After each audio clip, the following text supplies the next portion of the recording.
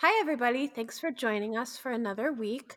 We're really excited about this show we have lined up for you. We've got a great guest. Before we get started, we want to let you know that there is a challenge on our Instagram account of 10 mystery play endings. And so if you think you might be able to identify them from their last page, go ahead and check that out. And we'll be revealing the answers next week. And just want to put it out there in the world. We want to, for an upcoming episode, we want to talk about money. And I think that's an important topic that we both feel that has not, there's not much out there. So we're going to do like a poll about, or questions you might have about money and your thoughts on money as a writer, a playwright. So we might share that on the next episode, right, Sam? Yeah. Like what are you wondering about in regards to money and Mhm. playwriting? And what questions do you have? If you go ahead and send those to us, we'll try to get some answers for you Yeah, before we record that episode. that sounds good, right? Right? Yeah. Okay, all right. Okay. So enjoy this episode with Monica Trausch.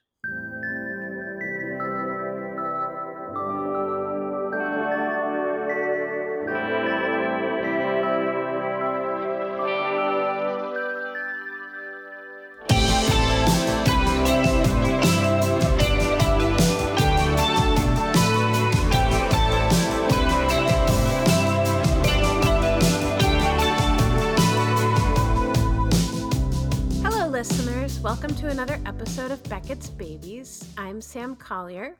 And I'm Sarah Cho, and we have a wonderful guest on the show. I actually know her. We went to college together.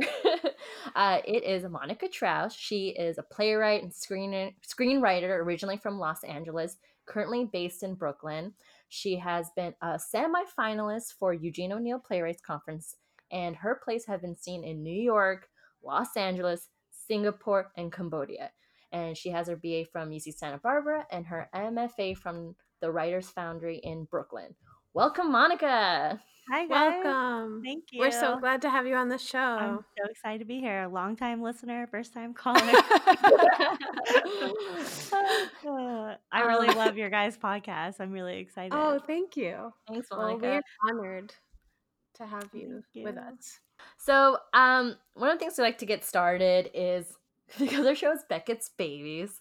Uh, we like to start with a question of, what was your earliest memory? Your life. What was your life like before theater?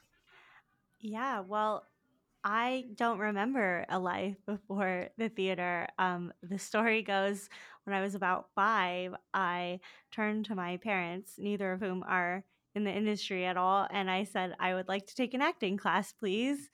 And I don't know where it came from, but they are very good parents and they signed me up.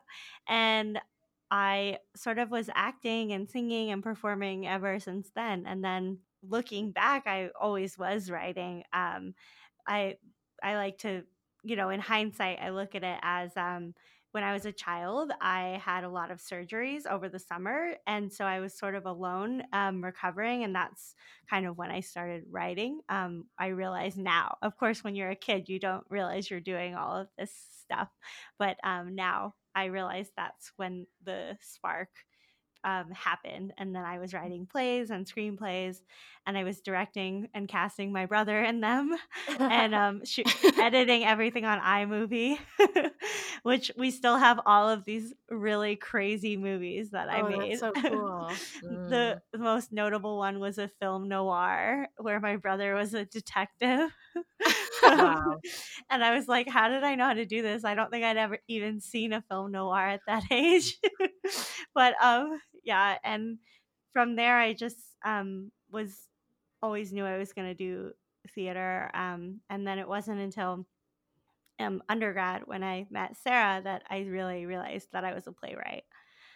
I convinced her. No, I'm just Yeah. Yeah, good kidding. job. Well, No. actually, Sarah, the What? more I listen to Beckett's Babies and the references that you often pull, so many of them are from this class that we did meet in, that was that Mm. contemporary American theater class. with Professor William Davies King. You Oh, remember yeah. that? And that's when we Uh-huh. met. And this class for me was so influential because before that I had just thought of plays as something these like old white men wrote.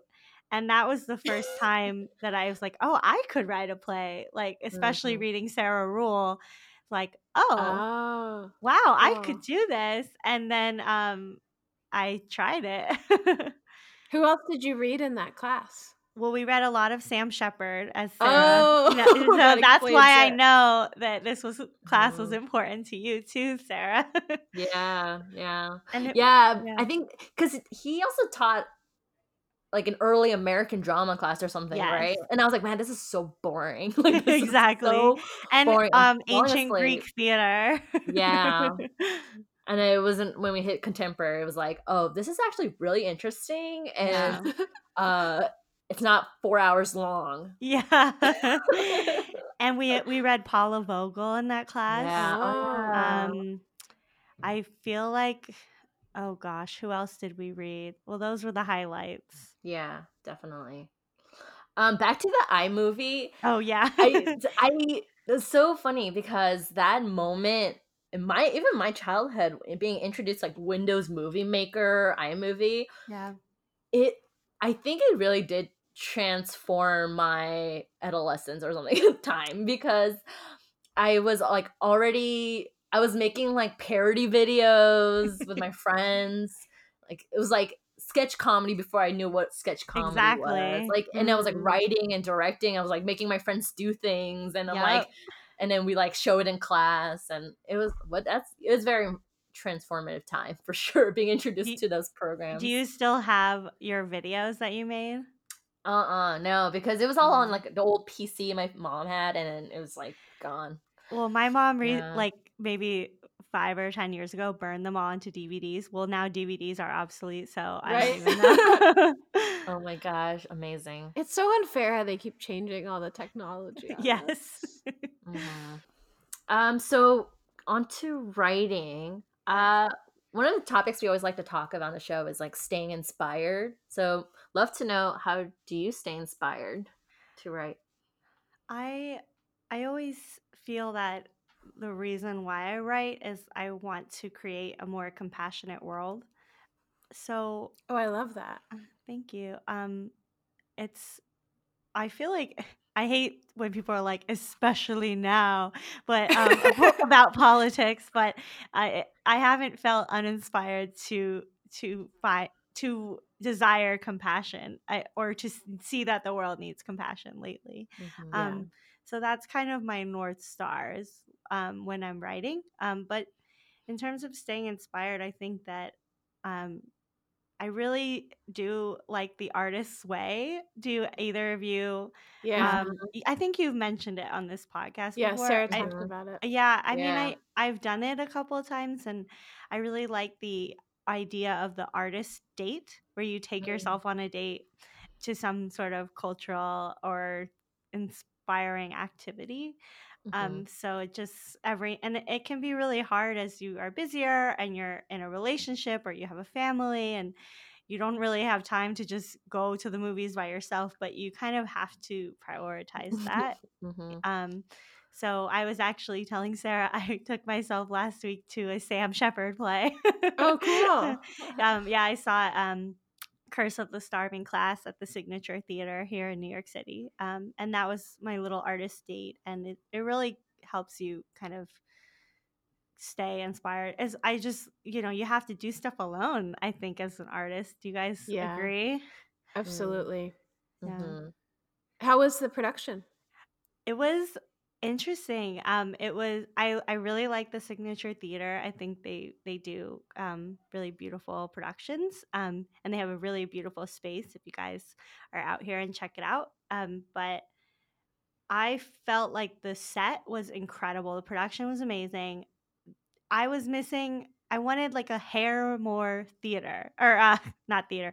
I wanted a hair more comedy. Oh, I okay. felt like I kept wanting to laugh and no one was laughing. And um, Mm, I always think of Sam Shepard as being so funny. yeah. And I see so much of Sarah and I see so much of Sam Shepard's work and Sarah, as I know you guys have Mm, talked about. But and Sarah, your work is so dark, and then but it's like it's funny. mm. um, and Did you feel yeah, that the play was funny and you were seeing humor in it that other people in the audience that night weren't seeing? perhaps, and of course, n- the New York theater scene, even though the Signature is great for having subsidized tickets, it is almost always an older audience, so their humor may skew differently than mine. Mhm. Um, I feel like the production wasn't playing up to the humor the way that Oh, I they could see. have. I think That's there so were interesting. missed jokes that were played more like drama, so maybe it was the mood of the night that people weren't laughing. I mean, with comedy, you can have a really funny night or an off night. Um, Mm. but yeah, I felt like it was funny and I wanted it to be like, I was like, I want Sarah Cho to direct this and then make it funnier. And then you had this really cool idea, Sarah. I don't know if you want to share it on the podcast and give your idea away, but Oh, I'm still working on it. okay. Yeah, we won't talk about it, but you should tell Sam later your awesome idea. Oh, Is we this the know one I you told it, told me? but yeah, but tease it. Let's tease it. Let's tease it. I think you did tell me. Uh-huh. Yeah, I think I told Yeah, you yeah, yeah. Okay, off Well, the okay. air. listeners, look out for the show production in a A few big years. idea coming soon. Yeah. Wait, so just kind of going back, when did you move to New York and why did you move to New York? And do you recommend moving to New York? Yeah. Oh, great questions. Well, my story is that after I graduated undergrad, when Sarah and I graduated together, I actually moved to Cambodia and taught English in Phnom Penh for a year. That's so Um, cool. yeah, it was incredible, and I promise I won't talk too much about weddings because Sarah and I are both planning weddings, but I am doing a destination wedding in Mhm. Cambodia next Mm. year because I live Because why there. not make it even more complicated for yourself, right? No, destination weddings are way easier. Y- Oh, okay. Like we can talk about that, but then this podcast will just be about weddings. But anyone who wants an easier wedding, do destination wedding. Less people will come, and the hotel does everything for you. Like all the vendors are just there, and you show up and you look Oh, beautiful, wow. and that's it. Wow. I swear, it's Listeners, we're easier. changing this to be called Beckett's Wives. Oh my Beckett's god! Beckett's Brides. Like it's Yes, right. there it is. Oh my gosh. Anyway, so I moved to Cambodia and I taught English, and I actually did a lot of theater out there. I joined this like English language theater troupe, and they were doing like Shakespeare, and I was just Cool. like, yeah, it was cool, but I was like, well, can't we just produce our own plays? And then we did like a short play festival out in Cambodia, and it was amazing. And then I came back to LA and was sort of like, well, I guess I'll move to New York. I wish I had more of an insight. It was sort of like I knew I wanted to pursue playwriting and I knew I wanted more adventure. Mhm. And after living abroad, I sort of felt like, well, now I can handle New York. Oh, I um, see. Yeah. and then Mm. sometimes I think about how living in Cambodia may have actually been easier than living in New York.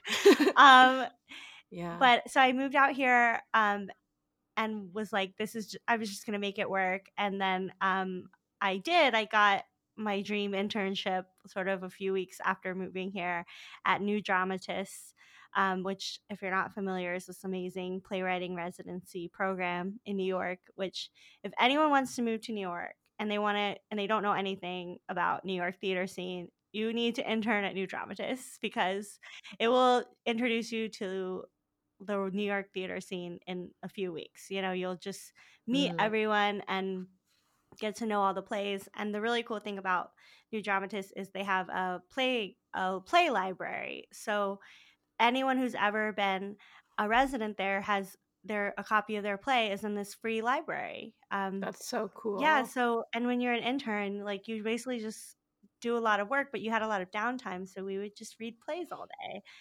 And that was kind of the foundation of my start to New York. And so many of people who I'm still very close with, I met at that internship. So that was really impactful. And I said, well, I want to see how it goes. And if I get my work out here in the indie theater scene in the first year, I'll keep going. And I did. And then I just kept going. And I've been doing, off Broadway work ever since. And that's my New York. And should people move to New York, I would say that if you have that desire, why not? But I would tell you that for anything you wanna do. I'm kind of adventurous, like, if I wanted to live abroad, so I did. I wanted to move to New York. I think that that's what makes life exciting. Like, if you have no desire to move to New York, like Sarah Cho, why would you? You can do theater anywhere, but if any part of you is calling, like, come. It's gonna be really hard, and you're gonna have no money, but it's okay because you're gonna meet all these amazing people and be so inspired. Um, Yeah. but Well, and I there's just so much work happening there all the time. There's so much Yeah. work.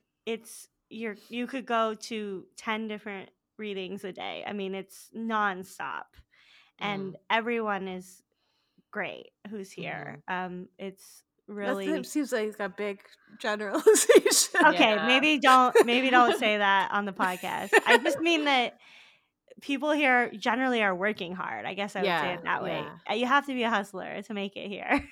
Yeah. yeah. But it's really hard to live here because the weather isn't great.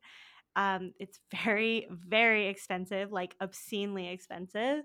And it's also just a really exhausting place to live. It's sort of nonstop, and the city is very unforgiving is the best way to put it. Mhm. But there's also so many magical elements to living here, like all the people you'll meet. You have access to everything in the world. You're seeing the first runs of every show you've ever wanted to see, and Yeah. you get to go to the greatest museums that you've dreamed of and meet your heroes. I mean, I you meet them walking down the street because they're going to the same, show or bar as you. I mean, it's really incredible. But, I don't know how many people are going to stay in New York forever. I feel like a lot of people need a time here, to kind of get their feet wet. I don't know how else to say that. Can you Mm, talk a mhm. little bit about the balance between like a day job or making a Yes. living and your creative life? Yeah, definitely. I think that's probably the number one struggle in my life. And I think maybe in many artists' life, especially in New York, given the cost of living.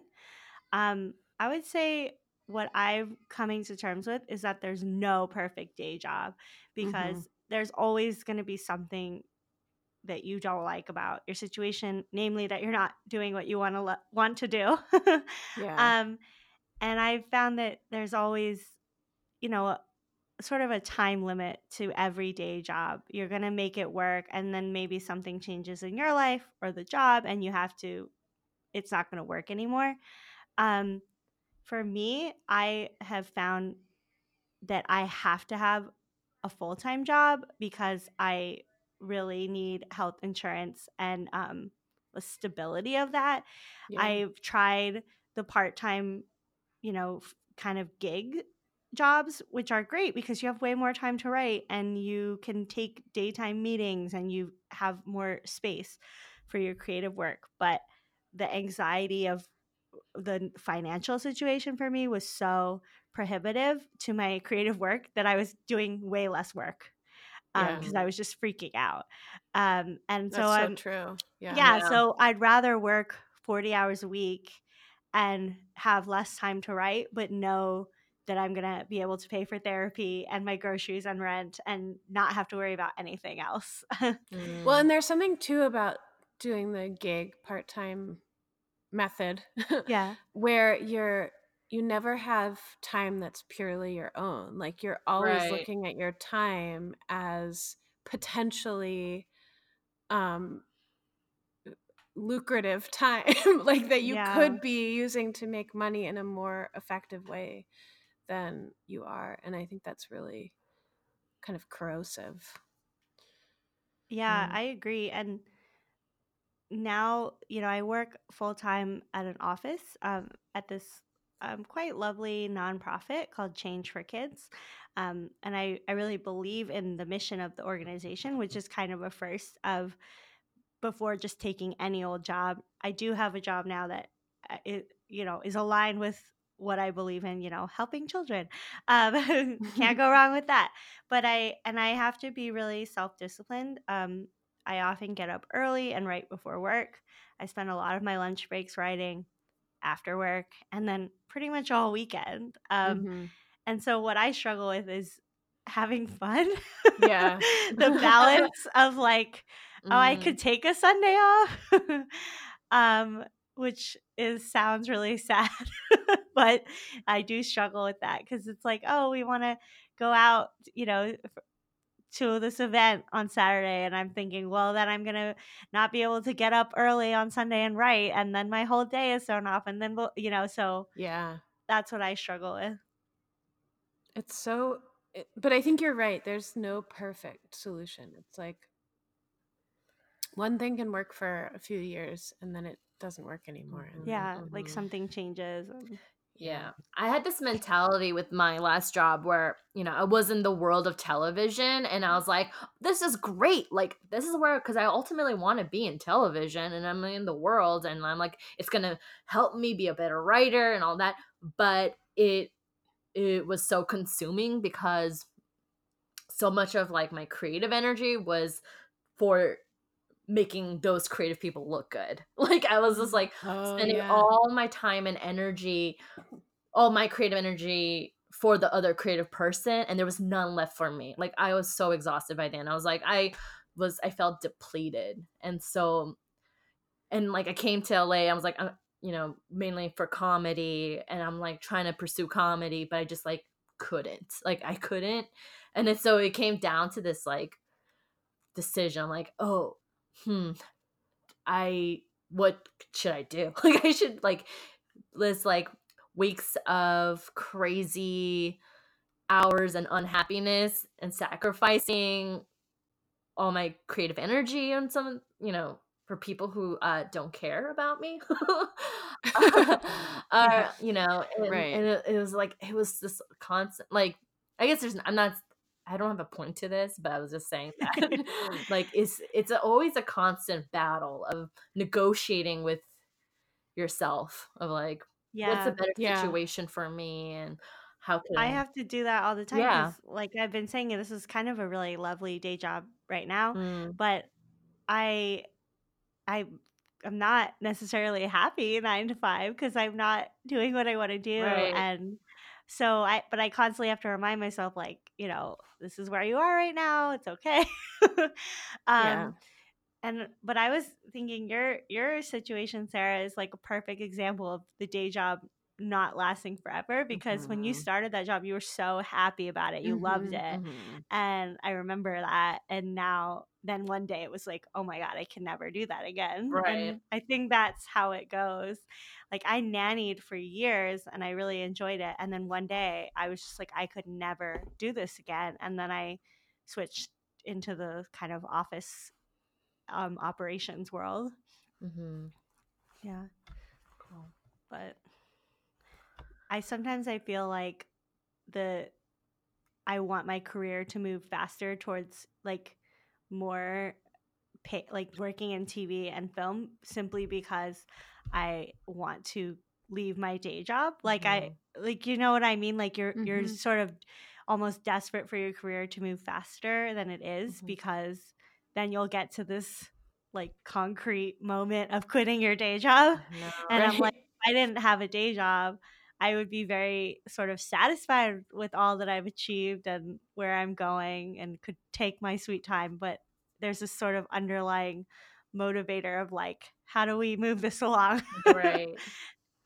Yeah. Do you guys feel that way ever? Definitely, and I mean, this is a larger conversation, but the field of theater in general for many, many artists does not pay a living Yeah. wage.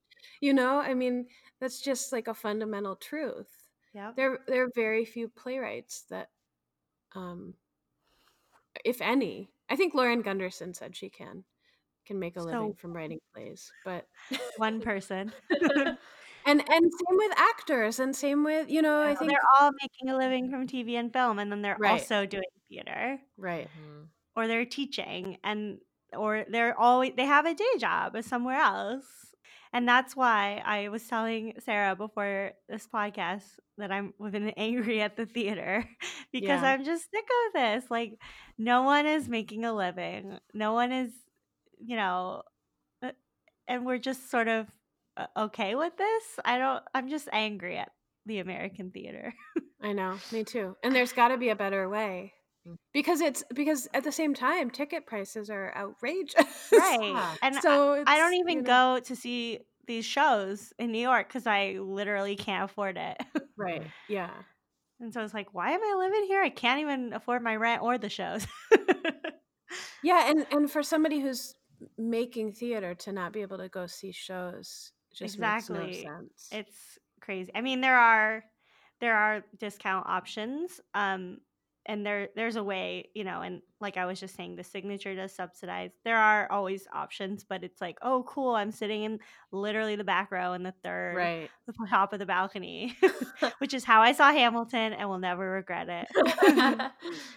Um, Yeah. ugh, yeah, I don't. Well, so yeah, so TV is and film is very tempting, I think, to a lot of writers and artists because it's possible to make more Mhm, money. mhm.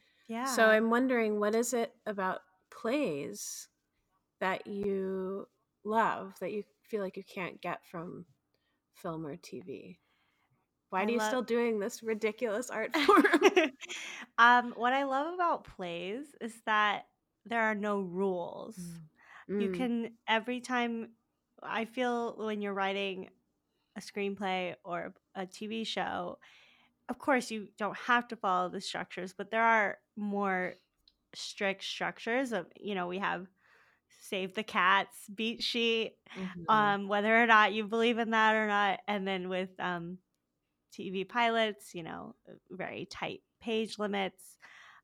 With theater, you can do whatever you want. You can reinvent the wheel every single time. And, you know, that's so exciting and beautiful. When you walk into a play, you really don't know what you're going to see and what surprises are going to be there. And that's pretty Mhm. amazing.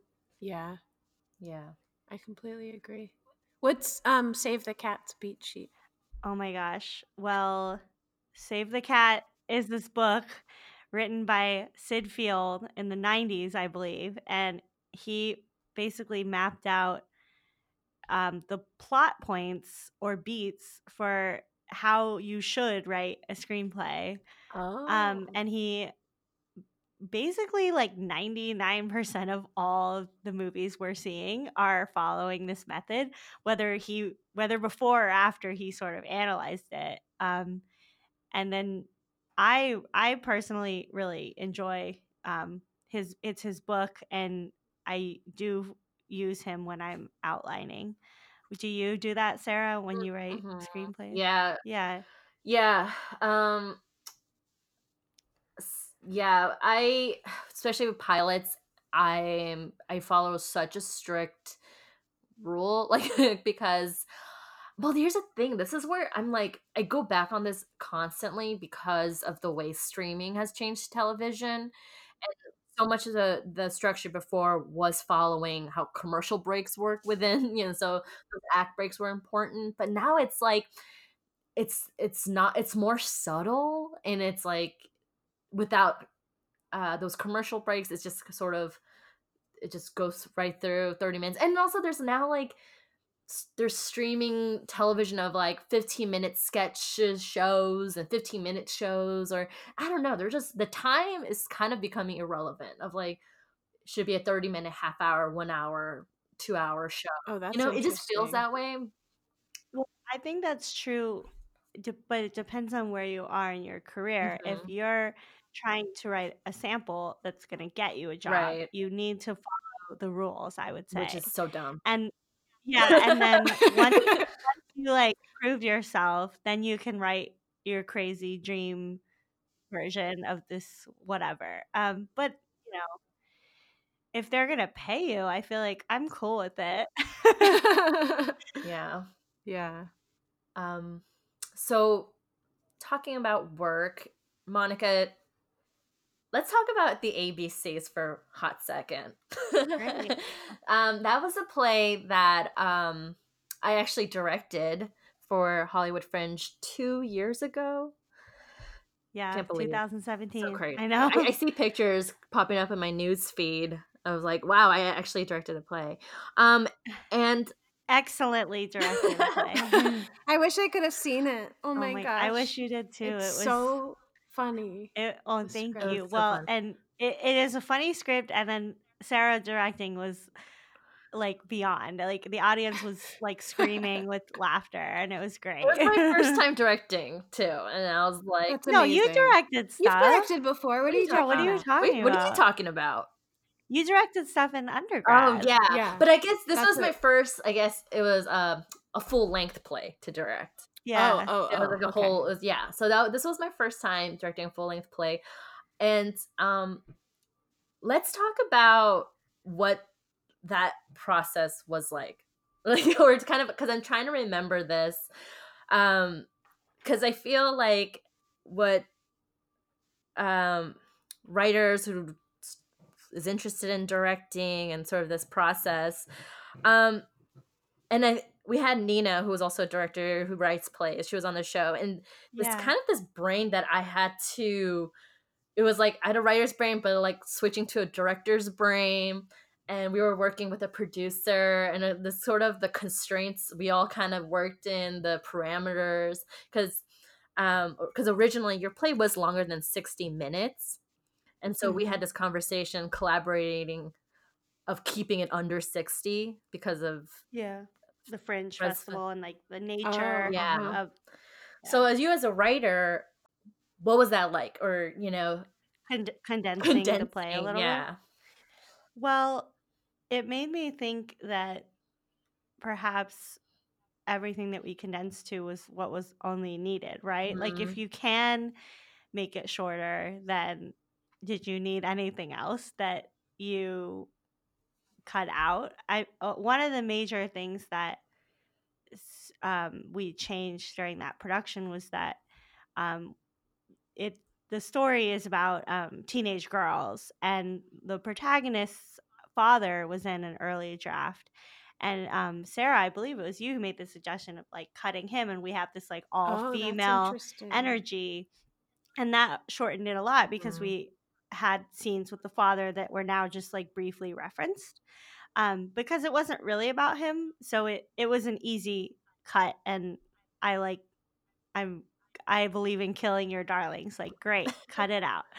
Um, so that was a really exciting change, which of course I, which maybe we'll get to talking about, but I adapted this play into a screenplay, and the dad is back in the story because we have a lot more world in the screenplay to Mm. kind of play with.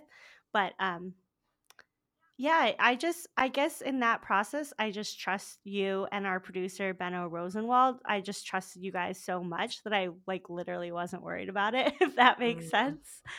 So that would be, I don't know what that process would be like working with people I didn't know and trust. I think that would Yeah, have probably been really traumatic. totally. It's so important to have people that you can trust like that. Yeah, Mhm. and especially because I was in New York while they were rehearsing. In LA, Oh, yeah, uh-huh. yeah, Yeah, right.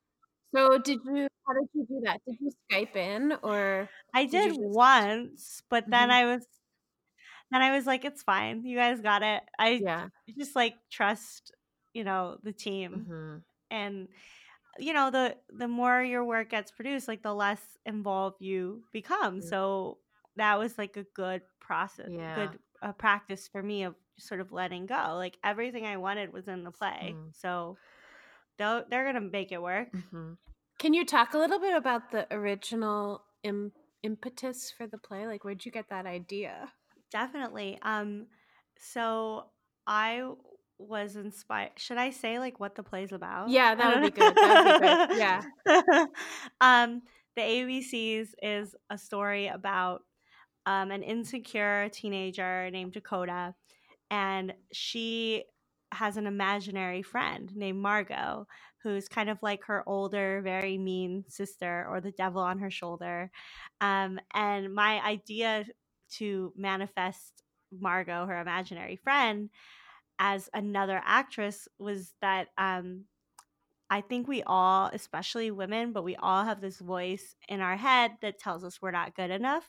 Mhm. And I sometimes you see it when you look in the mirror if it's about your physical appearance, but it can be about anything. And what is it like if that voice is so powerful? It's like another person. And in what if they're more powerful than you and they're sort of controlling your life, this sort of toxic person. Mm. So that was the impetus behind that, and how in the story, Dakota is desperate to join the ABCs, which are the mean girls or the plastics of 2019. These ultra cool, sort of Kardashian esque, diverse And pinup girls. Kardashian obsessed. Kardashian obsessed. Their Kardashians are their heroes, and like the Kardashians, they have all participated in plastic surgery, cosmetic plastic surgery.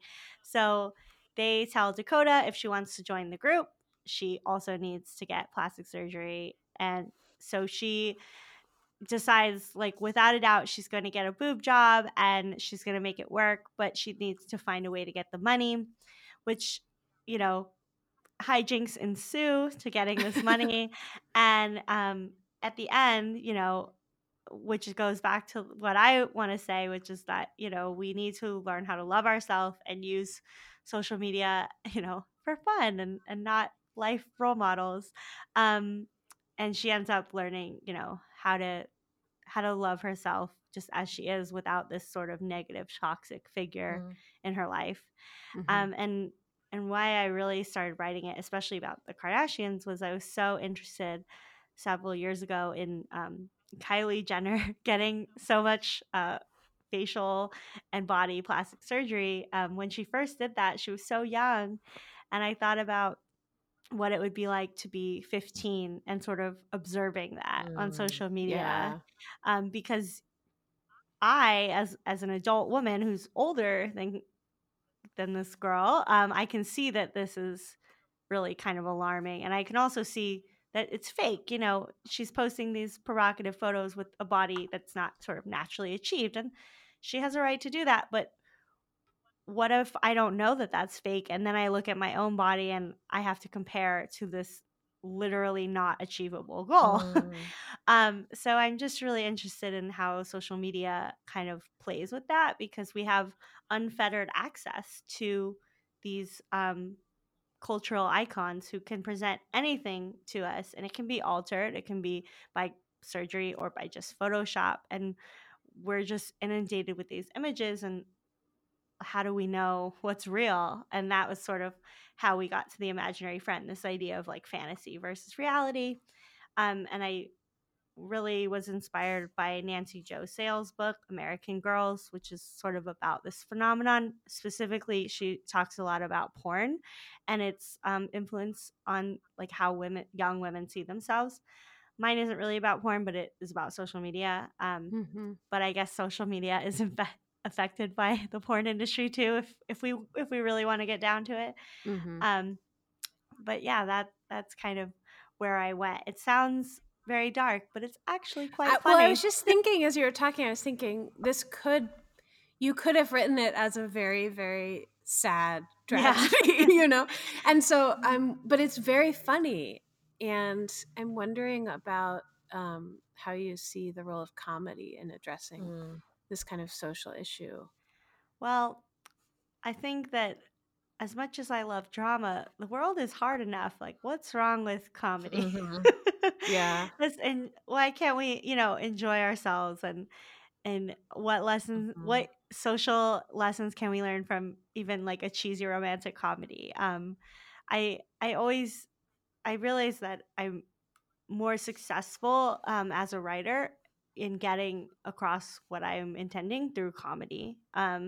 So that's sort of, and those are where my instincts lie, I think, just as a person. So it sort of just comes out. And I mean, the thing is like all of this is kind of funny. It's all bizarre, like the Kardashians and like this talking fake imaginary person and these girls who, you know, are getting their lips injected. Like it's all kind of bizarre and funny. But you're right, like a even a different director could have played it really differently, but I knew it was a comedy, so and then I was also had a production in New York City, which was the same year, and it was similarly, we we played it all as comedy. I think I don't know if I have a good answer to the role of comedy. I think it can be easier to digest um new ideas maybe through Yeah. comedy. Mhm. Yeah. And to kind of tag on that, I feel like comedies, it requires this like self-awareness that, like, so much we laugh at it is when the the joke or the story or like is aware about what is happening, Mhm. and then you're kind of in on that awareness, while like the main point, the characters aren't aware, like they're, so with the ABCs, these girls are just, it's their actions, everything they're doing is just so absurd and crazy. But I think comedy allows us to sort of like step back from that a bit, not be so involved in their world, but look at it as a kind of like a third person observer, and then you're, so that that's why I just like, I love comedies in that, because when you tackle subjects or things like that, we could sort of remove ourselves and really look at it at a different angle, I guess. Yeah. 'Cause No, that's a good point because it's very serious to the girls. I mean, it feels like it's a matter of life and death for them whether or not they have like this plastic surgery. Yeah, totally. yeah. Yeah. Um, Cool. Now I want to move to our next portion of this interview. Yes. It's kind of new, but as we're like talking about all these sort of different mediums of writing and playwriting and screenwriting, I want to play a little game where I am going to share a premise, and we all kind of discuss, can it be a TV show, a movie, or a play? And some of these are either made up or from an existing show. And so we could kind of, but I won't reveal that till the end. Okay. Okay. All All right. right. I'm excited. What do we win a prize? Um, you win nothing. Your prize is an appearance on the podcast. Some of these, okay, and then Exactly. some of these, if you do recognize it being a movie or a TV show, just withhold that answer until the end. If you think Okay. if you think you know where it's from. Okay. Wait, are we playing or the listeners No, are we're playing. playing? We're all gonna play. Oh, okay. Yeah. Okay. Okay. You and I, Monica. Okay. Or you. Got it. Got Sarah, it. Sarah knows the Yeah. answers, Oh, and you're that Yeah. makes sense. I But didn't even consider I'll that. share like how it could also be another medium. Okay, okay. So here's Okay. the first one. An overprotective father is obsessed with becoming a principal and competes against a popular vice principal. However, something happens that makes them work together to save the day. I think I know what is this Vice Principals, the TV show on Oh my HBO? god, I said to withhold that answer.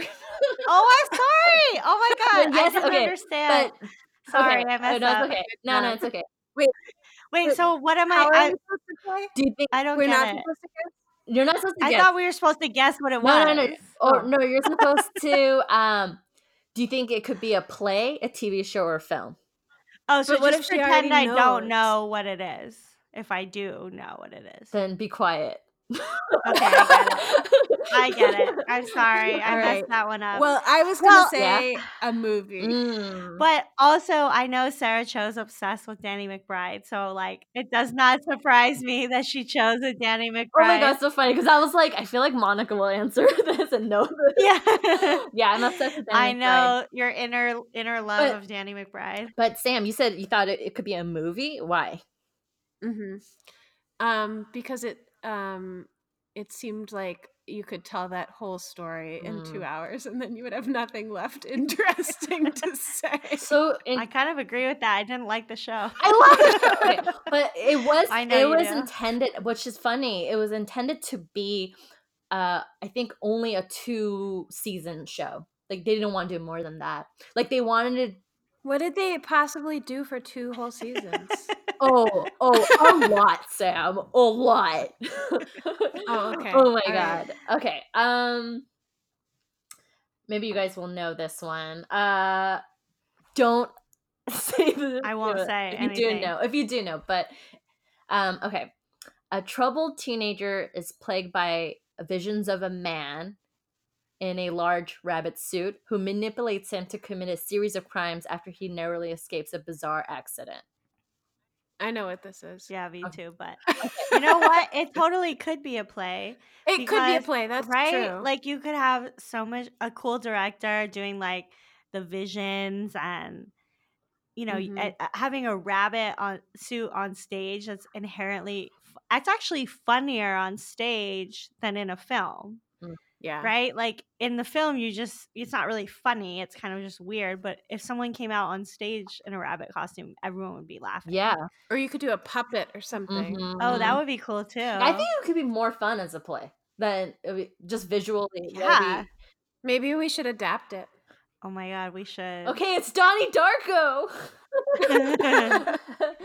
Do you think Jake Gyllenhaal will be in our adaptation coming to Broadway 2020? I mean, how could he possibly say no? I would make him the large rabbit. And find someone else. Okay. Who do you want to play Donnie Darko in our production?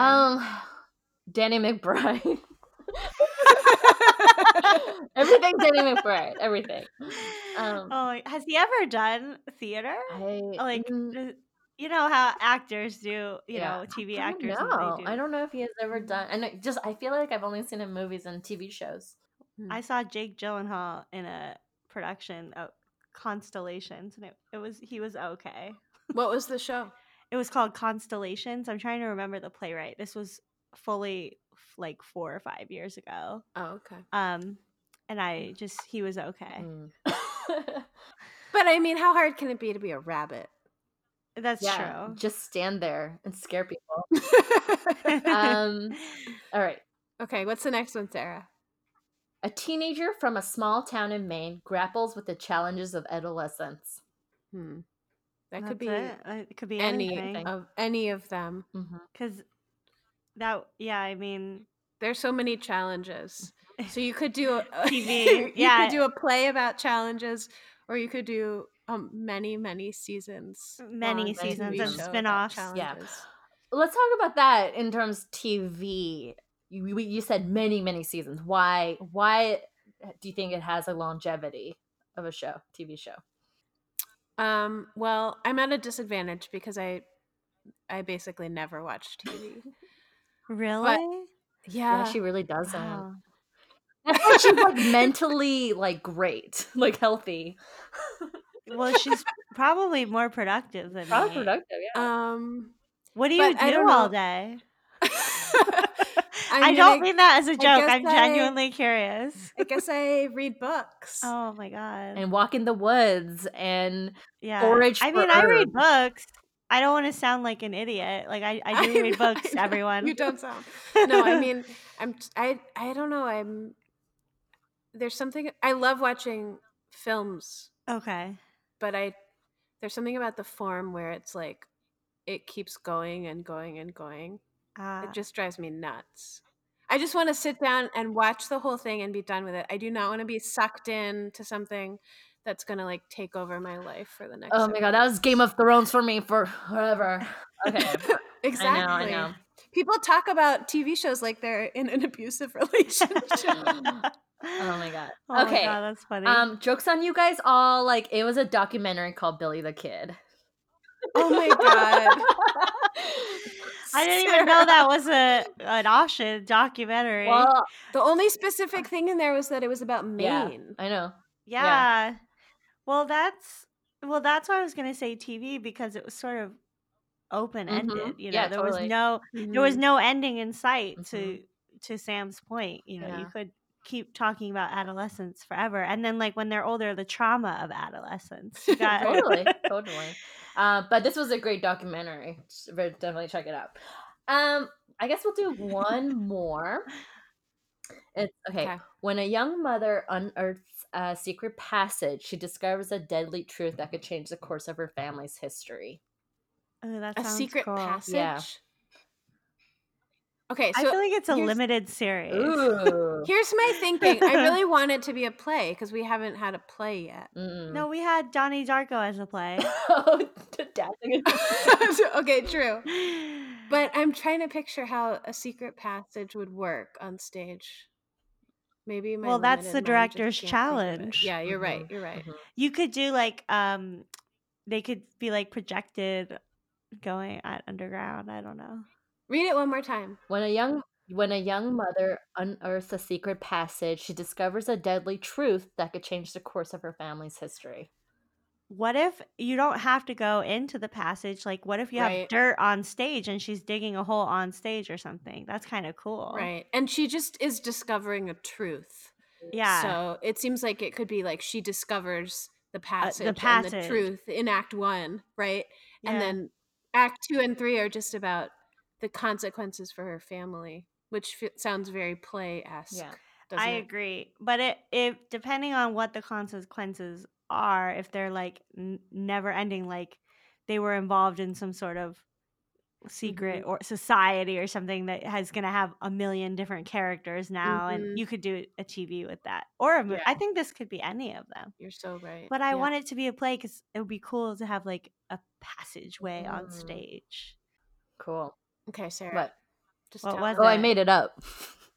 Oh, So is that your next word? no, but feel free to take it. You guys, What's the secret? Yeah, you guys are really great. You guys should take it. That's a freebie. You guys, What was the secret? Yeah, what's the secret? no, there's no secret. I don't know. I was thinking that it was like the Underground Railroad and like their Mhm. family was like Whoa. part of Oh. it. That's where my Oh, mind that's went. good. Yeah, I think that was where kind of my brain went there a little bit when I wrote it. I was imagining like dead bodies. Ooh. Cool. Okay. Like there's just a bunch of bodies Oh god. in there. Ugh. Yeah. Okay. It's cool. I'll share one more and we'll jump into glistens. Okay. Okay. And maybe you guys know this because this is pretty famous. A Brooklyn longshoreman obsessed with his 17-year-old niece grows a raging jealousy over her love of an immigrant. I don't know this either. But I think that's a movie. Ooh. It sounds like a movie. Oh wait, that's response made it sound like maybe it's not a movie. Yeah, I don't know. I'm kind of disturbed by the premise. Well, what makes you think it's a movie? I feel like it has like the elements of that length of a story in a way. And then Makes you think of like a thriller too, maybe. Yeah, like this sort of, you know, the beginning was there, and I just sort of saw it as a movie. And it also seems like it's very marketable as a movie. Yeah.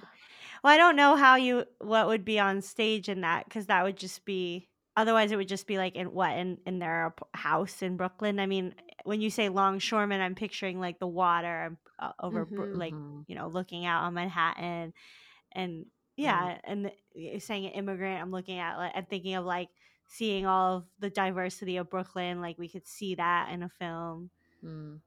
I don't know. This is a play. Really? It's called A View from the Bridge by Arthur Miller. Oh my god, of course. Wow, how did that we is not so think of annoying. that? Yep. Who's Sarah. Arthur Miller? I'm just kidding. That's hilarious. I wonder if any of our listeners got that. I feel really silly. Me too. I saw a production of this at Center Theater Group at Dawminson, And it did feel like a movie. The way it moved and the transition and the visual, and it did feel Well, like a I feel movie for like sure. that's more of a conversation about contemporary American plays or the Mhm. productions. The Production, theater yeah. is moving into this versus Arthur Miller's Right. intentions. You're absolutely right. Yeah, Oh, that's that's interesting. interesting, yeah. I Yeah. think that everything is being produced for the appetite of the streaming consumer, Mm, Yeah. like how we're doing transitions and mhm. Totally. even plays are getting shorter because if we have an intermission, people will like not come back or they'll be on their phones or you know, it's just And scenes are different. getting shorter. We don't Yep. have the They're stomach like for a TV half-hour scenes scene. now. Yeah. Mhm. Yeah. Yeah. Exactly. Wow. Great game, huh? I had to think of a name for this That was game. fun. Wow, I should call Sarah. it That was a good I should call game. it the premise game. I don't know. I gotta think of a name. But right now it's called Sarah Tricks You All.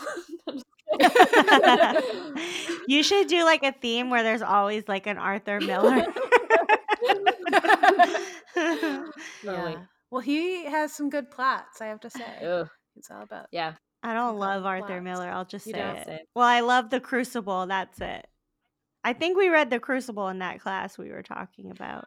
I don't know. I think I came to love Arthur Miller after I read All My Sons, Mhm. which is not the one that most people pick, Mm. but I feel like I should that play reread really him got and me. like try to understand Mm.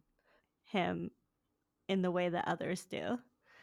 You know, I'll say this, when I was looking for premises, the when I came across the View from the Bridge one, there's something about I was like, "This is a play," because it was just the way to use the words like obsessed, jealousy, and then like, Right, it was like right. this like very it's like so character driven and like you see their emotions evolving throughout, whatever span of time we I see. guess that's There's something true. about that out of That's all true. the premises I countered. Um, Mhm. okay, so we're gonna move to glistens now. Great game, everybody. So fun. That was fun. Yeah, so glistens, Monica, which is if you've probably heard our rep episodes, where you sort of Yes. just kind of what catch what would caught our attention throughout the week, something that sort of I don't know, it's inspirations, or it could be anything from a book, a quote, an article, a movie, anything. Just anything. It's so open. Sure. Well, I had a really eventful week, but like just randomly. So I had a lot that I was trying to think of, like listen, but I kind of settled on actually my writers group that I started out of this co-working space that I'm a member of called The Wing, and we meet every Sunday or every other Sunday. So I actually just came from there, and it's just a small group. We're called Wicked. Wait, what? We just changed our name. Hold on. Um, Wicked Wing Writers, WWW. Ooh. And we meet every other Sunday. It's a group of people that are, some of us are members of this space, some of us are friends of members. And I sort of started it when I joined this co-working space to kind of get to know more people in the community, and now it's become this little community within that community, and they really inspire me and motivate me, and I just love all of the amazing people in it, and I think that like we need writers groups, like they're so That's so cool. important, and Is it all playwrights or is it it's multiple genres? playwrights, screenwriters, and, TV, and I think at Cool. this point, we all do all of them who are members, Mhm. and maybe we have a few who only do 1 or something, but, I've brought in sort of all 3 of plays, screenplays, and pilots at this point, and it's very loose, in that, like, you have to show up if you're available, but, in terms of the demand of the pages you bring in, it's whatever you have, whatever you need, and we've just created this really beautiful space for each other, and they've become really good friends, and I'm really proud of myself for starting it, and then I'm really excited for where it's going. That's And so cool. yeah, and I just always get really good feedback from them, and I just feel like, oh my god, Sundays are like this special day instead of like the Sunday scaries thinking about my day job. Mhm. um, so they're my glisten for this week because I just saw their beautiful faces. That makes me think we should do an episode about writers groups and like You what how to start should. one and how to make a good one and how to make it last. Well, So I maybe we'll will have you say, back to oh, talk I about would that. love to because I'm learning so much about it. Because not to go on, we can save it for part 2 of the episode. But um, I was a bit naive at first, and we sort of didn't have community guidelines.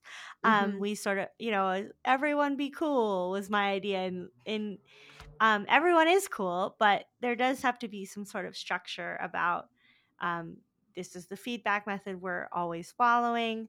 You have to show up or give us notice if you aren't. Little things that Yeah. are so obvious, but if you don't say them, you can't address it if it's not being done. So this is why we kind of change our name a little bit, and we're in the 2.0 phase because now we have this beautiful working document of community guidelines. So it who is with you in that group is the most Mm, important thing. totally. Yeah. Yeah, that'd be a great idea. I love that Mhm. idea. Um, I guess I could go next. Yeah, what's your lesson? It is Elton John. Y'all, I Oh my saw god. Rocket Man. It blew me away. I just love him Oh, cool. I so want to see much. that. It was this first, I'm not a huge fan of biopics in general of like musicians. I don't know. I just feel it's all the same. It's just kind of seeing who their rise and fall of their fame or their, the process. Yeah. But Elton John, like, I other than a couple of songs I've heard on the radio, like I didn't really know much of him as a person and the kind of sort of his what he's brought to like the culture, music and rock and roll, and he's sort of this outsider in that world, and man, I didn't like know that. yeah, his story is so unique as a musician, as a pop star, rock star, like it's Mhm. and oh man, oh, and so just devastating him like hiding who he really was, this gay man. He was just like hiding it all these Yeah. years, like, and his relationship with his parents is just so tragic. Like it was never good. They hated him. I mean, it was just so sad. And so and also the music and how it was all choreographed, the art direction. I mean, it is so good. If there's a Rocket Man playing near you, you gotta watch it. I just have a whole new Okay. appreciation for Elton John and just kind of what he's brought to of like so much of himself to the world. Like, man, so crazy. Cool. I want to see that. Well, my glisten is this weekend I went to this skill swap, um, which it's put on by the Crosshatch Center for Art and Ecology, which is based in northern Michigan, and there's this farm called Earthwork Farm where they had this event where you could go and learn everything from like songwriting for social change to wilderness survival skills. Like I I'm learned like, how to where make do you live? What fire. is happening? I live in northern Michigan. I learned how to make fire with That's so sticks, cool. which was really difficult and my arms really hurt. But Wow. my glisten is that they had live music in this barn at the end of the night, and one of the musicians, his name is Madi Kouyaté, and he's from Senegal. He plays this West African music on an instrument called a kora, and he was just getting started, and the instrument was sounding a little, so it's got 21 strings. It's got 10 strings Wow. on one side and 11 strings on the other side, and it's this beautiful instrument that he made. um, and he was just getting going in his performance, and one of the strings broke. Actually, several of the strings broke, I think. I mean, it was the way that they're connected, and it was like, I mean, he was so upset. And it was kind of incredible to watch because we're all sitting there in this barn. It's like 10 o'clock at night. He had kind of built up what this performance was going to be. He doesn't play very often for Wow. live audiences Oh my anymore. god. And and then and it was like he just kind of froze. He was like, I don't it was like he didn't know what to do. And of course anybody who's ever been on stage knows that feeling. Um, but what ended up happening, so there are all these other musicians in this barn who have, like, there was some drums from an earlier performance, and there was a guitar, and there was like a little ukulele. And so everyone was like, play the guitar. And he was like, Seth, who's kind of puts on this big music part of the event, he was like, Seth was trying to get me to play the guitar, but I don't really play the guitar. I don't really know how. I said maybe next year. But he was like, okay, I'm going to see what I can do, And he like starts just like playing this guitar, and he he was incredible, and he pulled off this incredible performance. And then other people started playing with him who had played earlier in the night, and it was just this completely improvised performance that was Mm. so beautiful to watch, Wow. because it was coming together in the moment. And just to watch a really talented performer recover from a moment like that, I think is such a gift. Yeah, because no So, matter how professional or talented they are, like they still have that moment of just fear. yeah. We were all feeling for him, because it's just so awful to have something like that happen. So everybody go watch Rocket Man. And don't watch TV and go into the woods and Learn to build I love fire. how we're watching TV and Start a writers group. Sam is like already thinking ahead when the world ends, how she could save herself. And we'll just be like, Netflix isn't working. No. I was gonna say Mike Glisten was making fire, because That's boy, is pretty that That's hard. really cool. cool. It was really hard. I have so much more appreciation for our ancestors, you guys. They did it. Oh wow. They did it, I know. All right. So this is our show. Thanks What for was I saying? listening. Yeah. And don't forget to follow us on Yeah. social media. And Monica, where can our listeners find you? You guys can find me on Instagram and Twitter. It's my first and last name, Monica Troush, and I hope to see you all there. Sometimes I tweet funny things, but not that much. I'm trying to get better at Twitter. Anyone else? I don't really. I kind of stopped. I don't know. I use it for I like feel like other it's like a things. comedy Yeah, thing. You gotta I'm get just on also there. just overwhelmed by just how many tweets there are sometimes. Yeah, and there's no cute pictures of animals. Like that's what I use Instagram for. Right. So true. But yeah, but I sometimes use it. You can follow me, but Instagram is more of my speed, and Cool. so please come check me out. Awesome. Cool. All right. Thanks. Thanks, Monica. Thank you, Monica. Thank you guys for having me.